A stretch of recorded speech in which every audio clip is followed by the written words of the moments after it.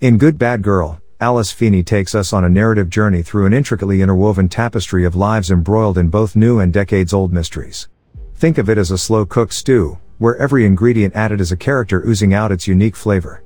Frankly, Feeney's reputation as the queen of the twisty twist is no mere hyperbole. This novel is a masterclass in bait and switch, taking its time to draw you into the labyrinth only to leave you absolutely gobsmacked by its revelations. Feeney centers her novel around four women, each teetering on the tightrope that is the dichotomy of good and bad, particularly in the context of mother-daughter relationships. The story starts on Mother's Day, 20 years after a baby is stolen.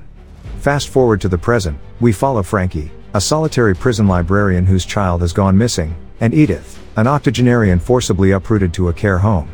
The intergenerational dynamics come into sharper focus through Patience, an 18-year-old nursing home employee and Edith's reluctant ally, and Clio, Edith's estranged daughter. What binds them? A series of secrets and crimes, including a recent murder and an abduction from years ago. And DCI Charlotte Chapman is the whip-smart detective on the case who needs to unravel how all these characters interlock. Feeney doesn't just tell a tale, she paints a psychological tableau. Her writing captures the raw, sometimes dark aspects of motherhood, especially poignant in her treatment of postpartum depression and the layers of complexity in mother-daughter relationships. Feeney captures the emotional authenticity so deftly that the pages seem to almost whisper the quotes, compelling you to read and reread lines as they resonate on a deeply emotional level. This is not just a story of crimes, it's a tale of moral ambiguity, where every character makes you question the very notion of what it means to be good or bad. It's a remarkable narrative of red herrings, where each revelation offers both clarity and obfuscation.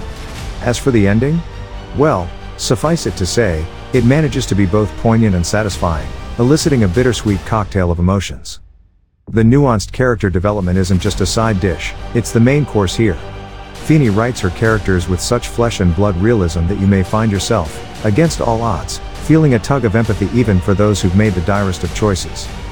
If you're someone who's too impatient for a slow burn, brace yourself. Good Bad Girl asks for your patience but rewards you with a narrative payload that's an emotional and intellectual jackpot. So, sit back and let Feeney pull the rug from under you, just when you think you've got it all figured out. Because, trust me, you don't.